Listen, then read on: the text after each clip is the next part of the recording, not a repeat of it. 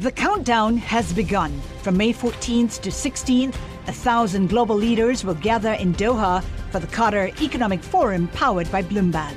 Join heads of state, influential ministers, and leading CEOs to make new connections, gain unique insights, and uncover valuable opportunities in one of the world's most rapidly rising regions. Request your invite for this exclusive event at QatarEconomicForum.com.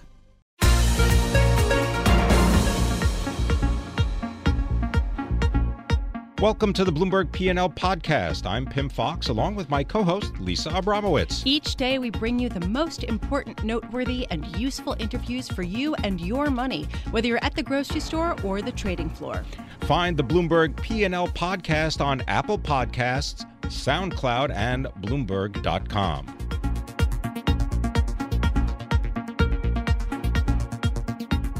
I want to bring in Oliver Rennick. He is our Bloomberg Stocks reporter, and he joins us right now. I want to just get a lay of the land. There are a bunch of deals that came out. What's catching your eye today? I think that today, at least from the market's perspective, is just it's quiet still. It's low volume. It is a sort of standstill that it's kind of gripped equity markets, at least when you look at risk assets. I think what's probably a little bit more interesting is sort of your neck of the woods, which is what's happening with bonds, what's happening with yields. And I think that also spells a story for stocks as well, because in the past week, there's a little bit of reversals. Our story that our team put out on Friday that kind of took the weekend recap and that I think sets the stage for this week is largely about some of the rotations that have occurred within the market. This has largely been a story of the past year, which is changing perspectives on what's going to work based on Washington, what's going to work based on economic growth.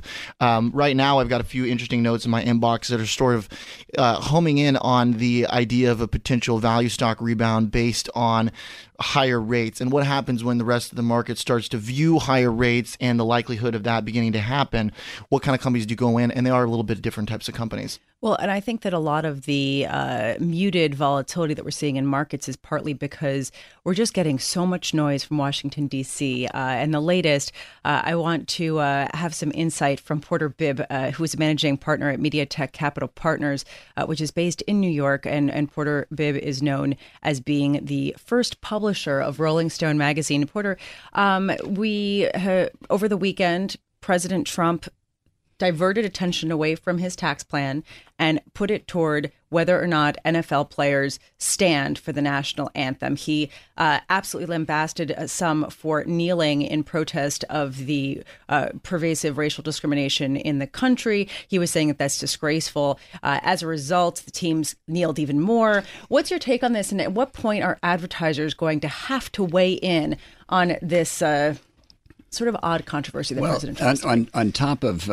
criticizing the activists who were kneeling, he also criticized the referees for taming down the game and taking away some of the violent hits that he demonstrated by banging his fists together in a typical Trumpian manner.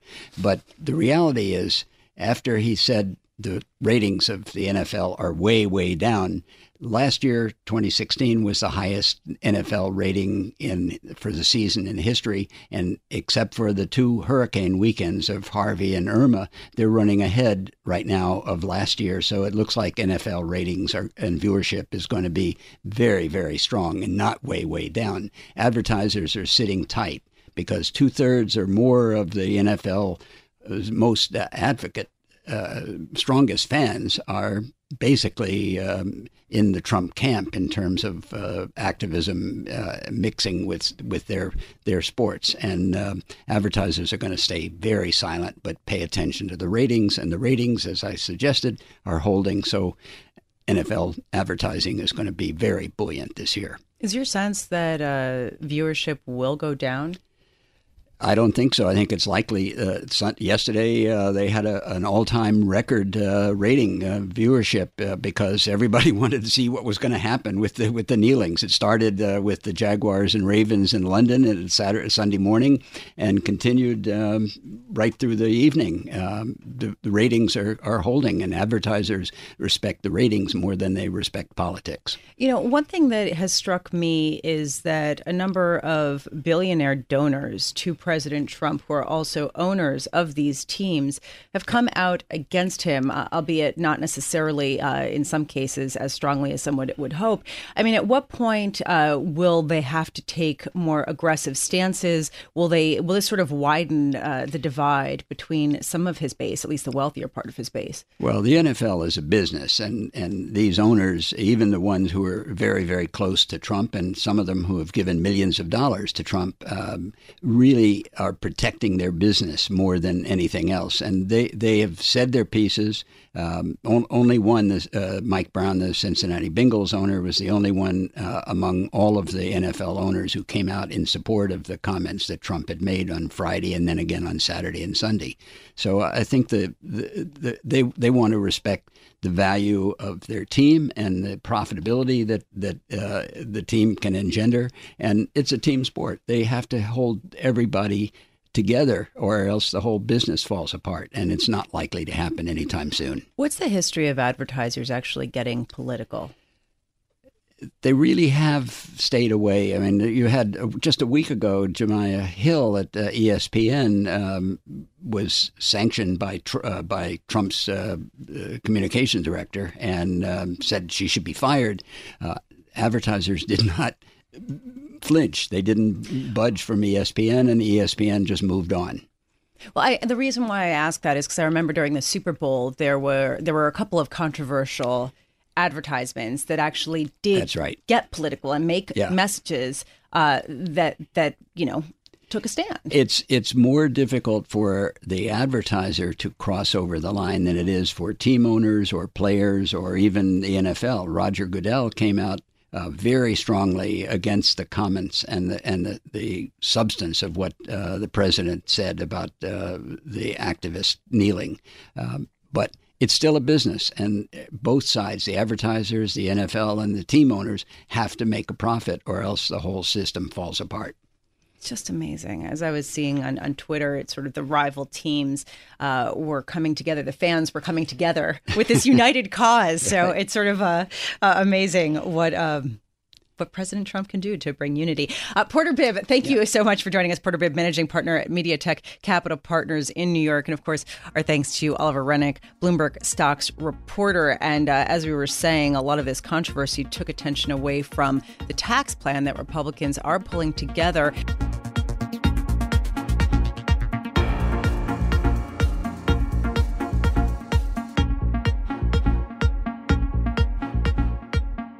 Over the weekend, GOP congressman announced a draft of a tax plan that has a pretty aggressive schedule to get through Congress and get into practice. I want to bring in Laura Davison, Capitol Hill reporter for Bloomberg BNA. And Laura, can you just give us an overview of what the main tenets are that are being proposed? Yes, so this plan is expected to be officially released later this week, and sort of the headline numbers are that the corporate rate would drop to 20%, and it's at 35% now, and there would be a special rate for pass-through entities, so that's everything from, doctors' practices, law firms, private equity funds. That would have a special rate of 25%. Those taxes are almost at 40% now, so these are the big numbers, and the whole point of this is to get support from Republicans in Congress to buy onto this plan. What it won't have, however, is sort of how it's going to be paid for. What are the deductions, the credits, the other tax breaks that they're going to get rid of in order to make those steep rate cuts. So in other words, this is really a corporate tax cut rather than a tax reform plan, correct? That's still to be seen a little bit, and they're also playing around with whether these changes will be temporary or be permanent. There's some rules in the Senate that they have to work with to make sure all the numbers add up. But right now, the emphasis is on sort of what are the rate reductions going to be and on the tax cut side of it. If they're able to get a lot of buy-in and they're able to kind of move the process quickly, they may be able to do some simplification type reforms and overall cleaning up the tax code. But they're on a really tight schedule to do that. And if there's any hiccups in the process, more of the emphasis will shift to the tax cut side versus the reform side. So just how tight is the schedule going forward? Basically, every single card needs to fall exactly where it needs to for this to move by the end of the year. They have to get this through the House, get it through committee. The plan is to go through regular order. So unlike the health care bill, on both sides. It will go through committee, get approved, go to the House floor, get approved, and then the same side over on the Senate. And we're already seeing some divisions between the House and the Senate. Orrin Hatch, who's the chairman of the Senate Finance Committee, has said, look, we're just not going to rubber stamp anything that the House does. We want to have our own input, shape the plan ourselves, and that can really slow down the process. Laura, how much will President Trump himself pose an obstacle simply because he's come out and sort of cast a little bit of shade on the proposal for not getting down to the 15% rate that he was hoping for? That's the big question, right? Because the president has been a little bit unpredictable in some of these policy discussions. He's really pushed for a 15% rate. That looks like that's not going to happen, and there's been a lot of recognition among lawmakers that was probably unrealistic. But as we get closer to the end of the year, especially if healthcare falls through, especially if some of these other priorities appear to be elusive to Republicans, there will be a push to get this done, sort of no matter what that rate is. What about the Democrats? Do you expect there to be any support for the plan in its current incarnation, at least the rough sense that we've gotten? Will there be any support from the Democrats? That is on the House side. There will probably be very limited House support for Democrats. On the Senate side, though, Trump is courting some Democrats who are from states where he won. So Heidi Heitkamp in North Dakota, Joe Donnelly in Indiana, Joe Manchin from West Virginia. He's been taking them out as he's going to give speeches in their states, and we'll see. But they've sort of left the door open to be available. Potentially to vote for this, especially if the bill gets moderated in the Senate, which it typically does. That's the case for pretty much any sort of legislation. You could see some pressure on them to vote yes. And Republicans may be really heavily relying on their vote, especially if they only have 2 members on their side that they can lose in the Senate for this bill to pass. So, what's the likelihood that this proposal will end up bleeding into household tax rates as well? So there is much talk about also reducing rates on the individual side as well. The top rate for individuals may be going down to about 30%. That's from about 39% where it is now. Though what they're looking at is really doing big reductions on the mid to lower income side of the scale, because there's been some criticisms that, look, this is just a tax cut for the wealthy. So they're looking at doubling the standard deduction, so fewer people would have to itemize. It'd be simpler for them. They could also, lower that bottom rate to about 10% and have that include more people. And that would be very helpful for, especially sort of this populist message of, how tax relief for middle and lower income people. Although it could potentially affect the wealthier people in New York and New Jersey particularly hard, right? Exactly. Well, so the one pay for that they seem to have sort of agreed on is that they're going to get rid of that state and local tax deduction. So in states where there are low taxes, like think Tennessee, that's not as big of a deal. But in New York, New Jersey, where you have state and local tax rates that exceed, 10% in some cases, that would be a huge tax increase. And, that's not only people in New York City, that's people in upstate New York, too, that also face high taxes.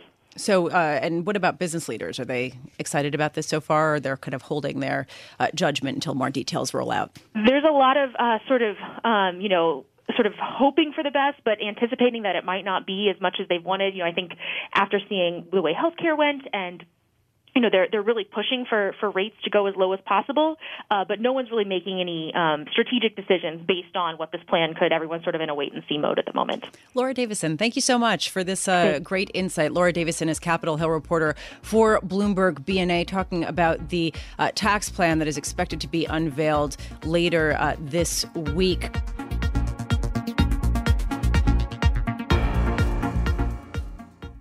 Success is more than the final destination. It's a path you take one step at a time. It's discipline, it's teamwork, and it's the drive and passion inside of us that comes before all recognition. It's what Stifel's been doing for over 130 years. Quietly, yet strategically, Stifel's become one of the fastest growing wealth management and investment banking firms in the country. Our financial advisors go beyond traditional wealth management to provide clients with direct access to one of the industry's largest equity research franchises and a leading middle market investment bank, because success is the drive it takes to keep climbing, the passion to keep investing, the best of each of us made better by the best in all of us. And that is where success meets success. Start your journey at Stifel.com. That's Stifel.com. Stifel Nicholas and Company Incorporated, member SIPC and NYSE.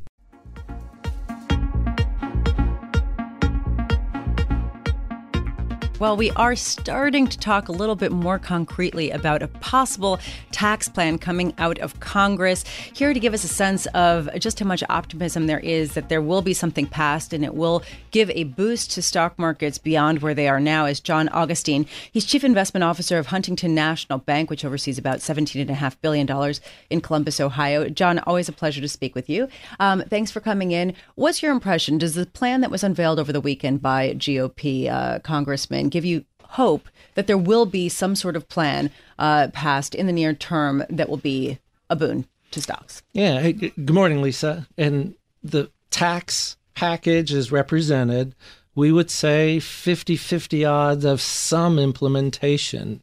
It'll likely be, in our view, targeted implementation around corporate tax rates, we would say.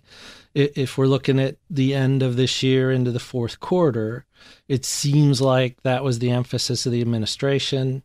It seems like whatever comes out will likely be targeted versus broad-based reform. Well, how much of that is already baked into valuations, right? I mean, some people would say, well, if we do get tax reform or tax changes, then you will expect bond yields to go up just because growth expectations would go up and stock prices would also go up. But would they, or is it all baked in? The interesting thing to us is we thought this would play out the entire second half of this year, and the Fed would actually be more aggressive in the face of economic agenda coming at it. Now, the Fed seems to have kind of played its hand. We do wonder about PE multiples around that. However, what we would say is maybe it's worth $5 a share to the S&P next year, which could have an appreciable impact on stocks next year as this earnings recovery continues. You know, we were talking before the segment, and you were saying that you still do like stocks over bonds, but you really did not sound particularly bullish. You were saying that earnings expectations for next year seem like they're probably too high. What are your highest convictions right now amid such a dearth of information and ongoing uncertainty out of Washington? Yeah, so October is going to be a very interesting month. You know, our equity teams are going to be looking at those earnings because there are low expectations now and getting lower expectations. You mean because for of the earnings hurricanes? In the third quarter? Yeah, in general. And who all is that going to affect and who all might not it affect but says it affected them? That's something our equity teams are going to be looking at. Now, a valuation perspective, you know, the PE of the S&P is about 20, 21 times trailing. We had thought that would come down to the 18 or 19 range by year end with a more aggressive Fed. Now we're starting to question that.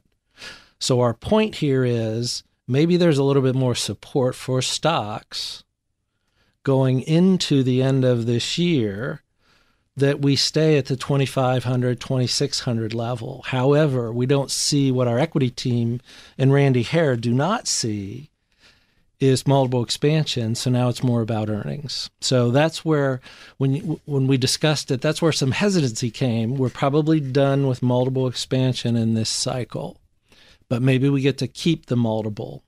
We thought they would pull back. It's something on our mind. So that sort of speaks to some of the stocks that you're looking at in particular as high conviction. Microsoft, Crown Castle International, ExxonMobil. These aren't exactly undervalued, but they're sort of mainstays that will keep their value. Yeah, they're consistent. Yeah. You know, they're kind of ruler stocks. And they're represented in all three of our internal portfolios that we do for clients. That's what caught our attention. There's conviction around those from a growth team, a core team, and a dividend income team. And so when we see that consistency, we like it. And we obviously like that for our customers. So one other thing that you were talking about is that you cannot recommend to your clients to invest in treasuries right now with a 10-year yield at about 2.25%, given the fact that inflation rates and growth rates are about 1.9%.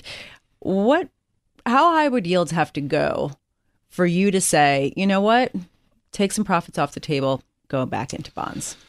Our fixed income team at Huntington, the number's about 2.6 right now. So it's not that much. No, the 10-year has been in a 2.1% to 2.6% range really since the election. And it's had trouble, obviously, holding over 2.6%. So without some big adjustments to inflation or economic expectations, 2.6, as unbelievable as that may be, 2.6 seems to be a place, a demarcation for the bond market right now. So this is interesting because there was actually a JP Morgan analyst note out this morning saying that they didn't expect that there was room for benchmark yields to rise before it really affected equities. They said there was room about for yields to rise about 100 to 150 basis points, 1% to 1.5% percentage points. This seems like it's much less than that before it starts affecting equities. Well, you asked about valuations, so to speak, or wanting to go into bonds. It's when they get out of the range. That's when we start to look at them. Now, equity valuations, yeah, maybe it's the next round number at 3%. That's what we all thought would be this year, and we were trying to base the future on 3%. It looks like the bond market is going to be foiled once again this year to get to 3%. So 2.6 is an area we're watching to see if it can get above. The expectations are it only goes to 2.4 this year. 3, maybe that affects stock market valuations. So we're operating in these ranges because we're on such low numbers in the bond market as now the Fed's trying to normalize. Maybe. And inflation is trying to come back up. You know, I have to wonder on the macroeconomic sphere. I mean, we just see so many alarming headlines about nuking each other and whatever else. I mean, at what point do you care about this stuff? If we would have invested on those over the past, let's say starting with Brexit, we'd be about 0 for 4 for our customers, trying to handicap political events and other headline events. So what we mean by that is the global economy's picked up some speed in the summer. The U.S. seems to be staying around 2%. Profit growth has recovered, inflation staying calm. Any changes to that environment would make us reconsider allocations. We're just not seeing any changes to that environment right now. Right. So you have to look at the actual data. You have to look at the actual numbers. But as far as Twitter wars or even ongoing, military threats, the headlines haven't affected any of those as much as they catch our attention, as bad as they could be. They just haven't caught the market's attention because they don't seem to affect the global economy. Thank you so much for joining us. Thanks for having me. John Augustine is Chief Investment Officer of Huntington National Bank, which oversees about $17.5 billion and is based in Columbus, Ohio. And he was talking about how a lot of his clients still have a lot of cash and that you just can't justify pouring that cash into something that has a real yield of nearly nothing at a time of relatively good economic expansion. Definitely an interesting conversation.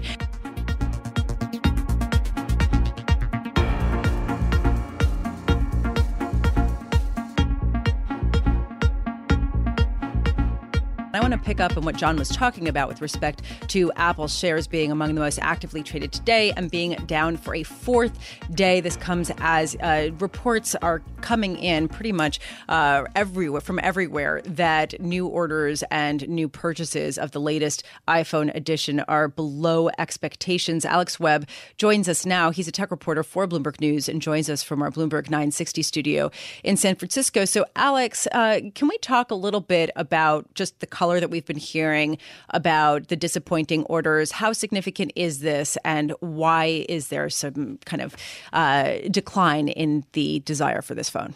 So you've got to take into account here that there are two phones coming out. We've got the iPhone 8, which is already on sale, and then the iPhone 10 is coming in about 6 weeks' time. And that suggests that a lot of people might be waiting for the second phone. The wrinkle that we've heard this morning is that Apple has told suppliers, this is a report from DigiTimes in Asia, that it's told suppliers to reduce the components they're going to deliver for the iPhone 10. That could just be inventory management. Apple doesn't want to have millions of phones sitting around and not be able to get them to market quickly enough. But it could also suggest they're wary about the levels of demand for the iPhone 10. But I don't think we want to read too much into the iPhone 8 because it could actually in some ways be good news for Apple. People are going to go for the later, more expensive phone instead. Well, Alex, can you give a little bit more color about the suppliers that you were talking about that have been asked to dial back the production of the components?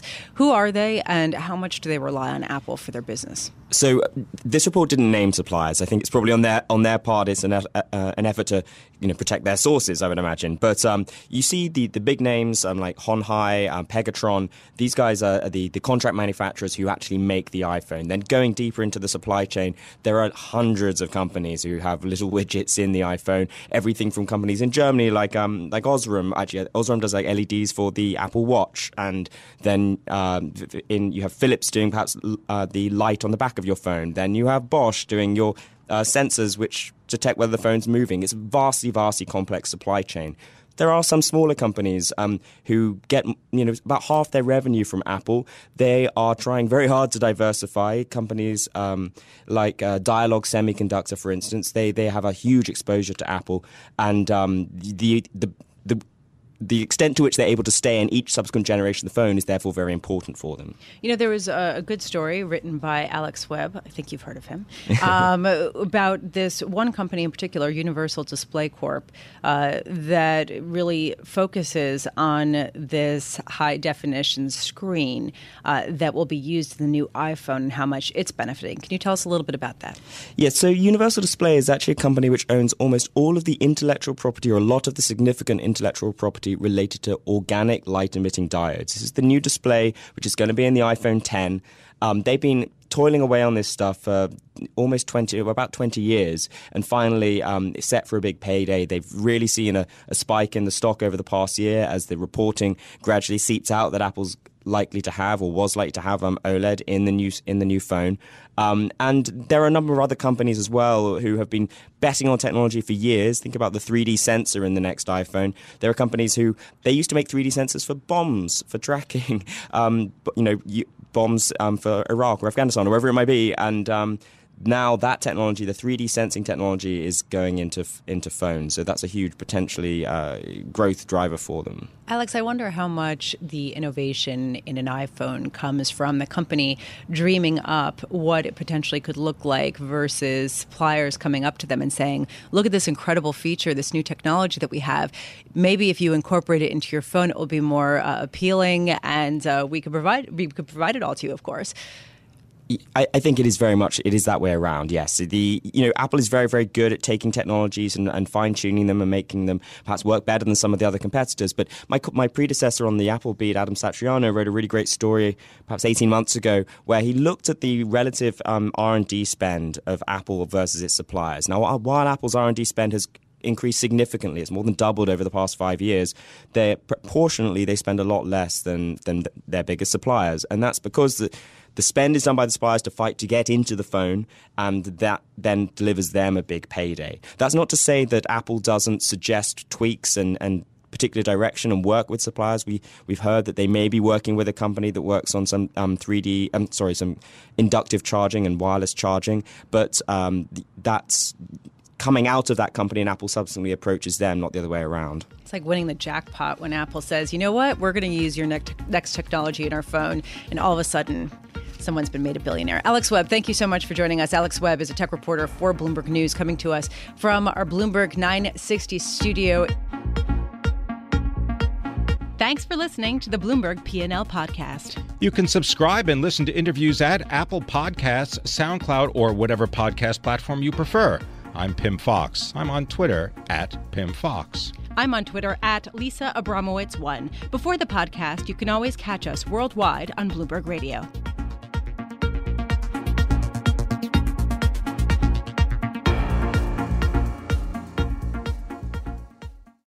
Collaborate for a greener future at the Bloomberg Green Festival, a groundbreaking celebration of the thinkers, doers, and innovators leading the way. From design and culture to technology, science, and entertainment. Hear from inspirational speakers and immerse yourself in climate solutions. July 10th through 13th in Seattle. Title sponsor, Amazon. Official airline, Alaska Airlines. Get 20% off using promo code radio20 at BloombergLive.com/Green Festival.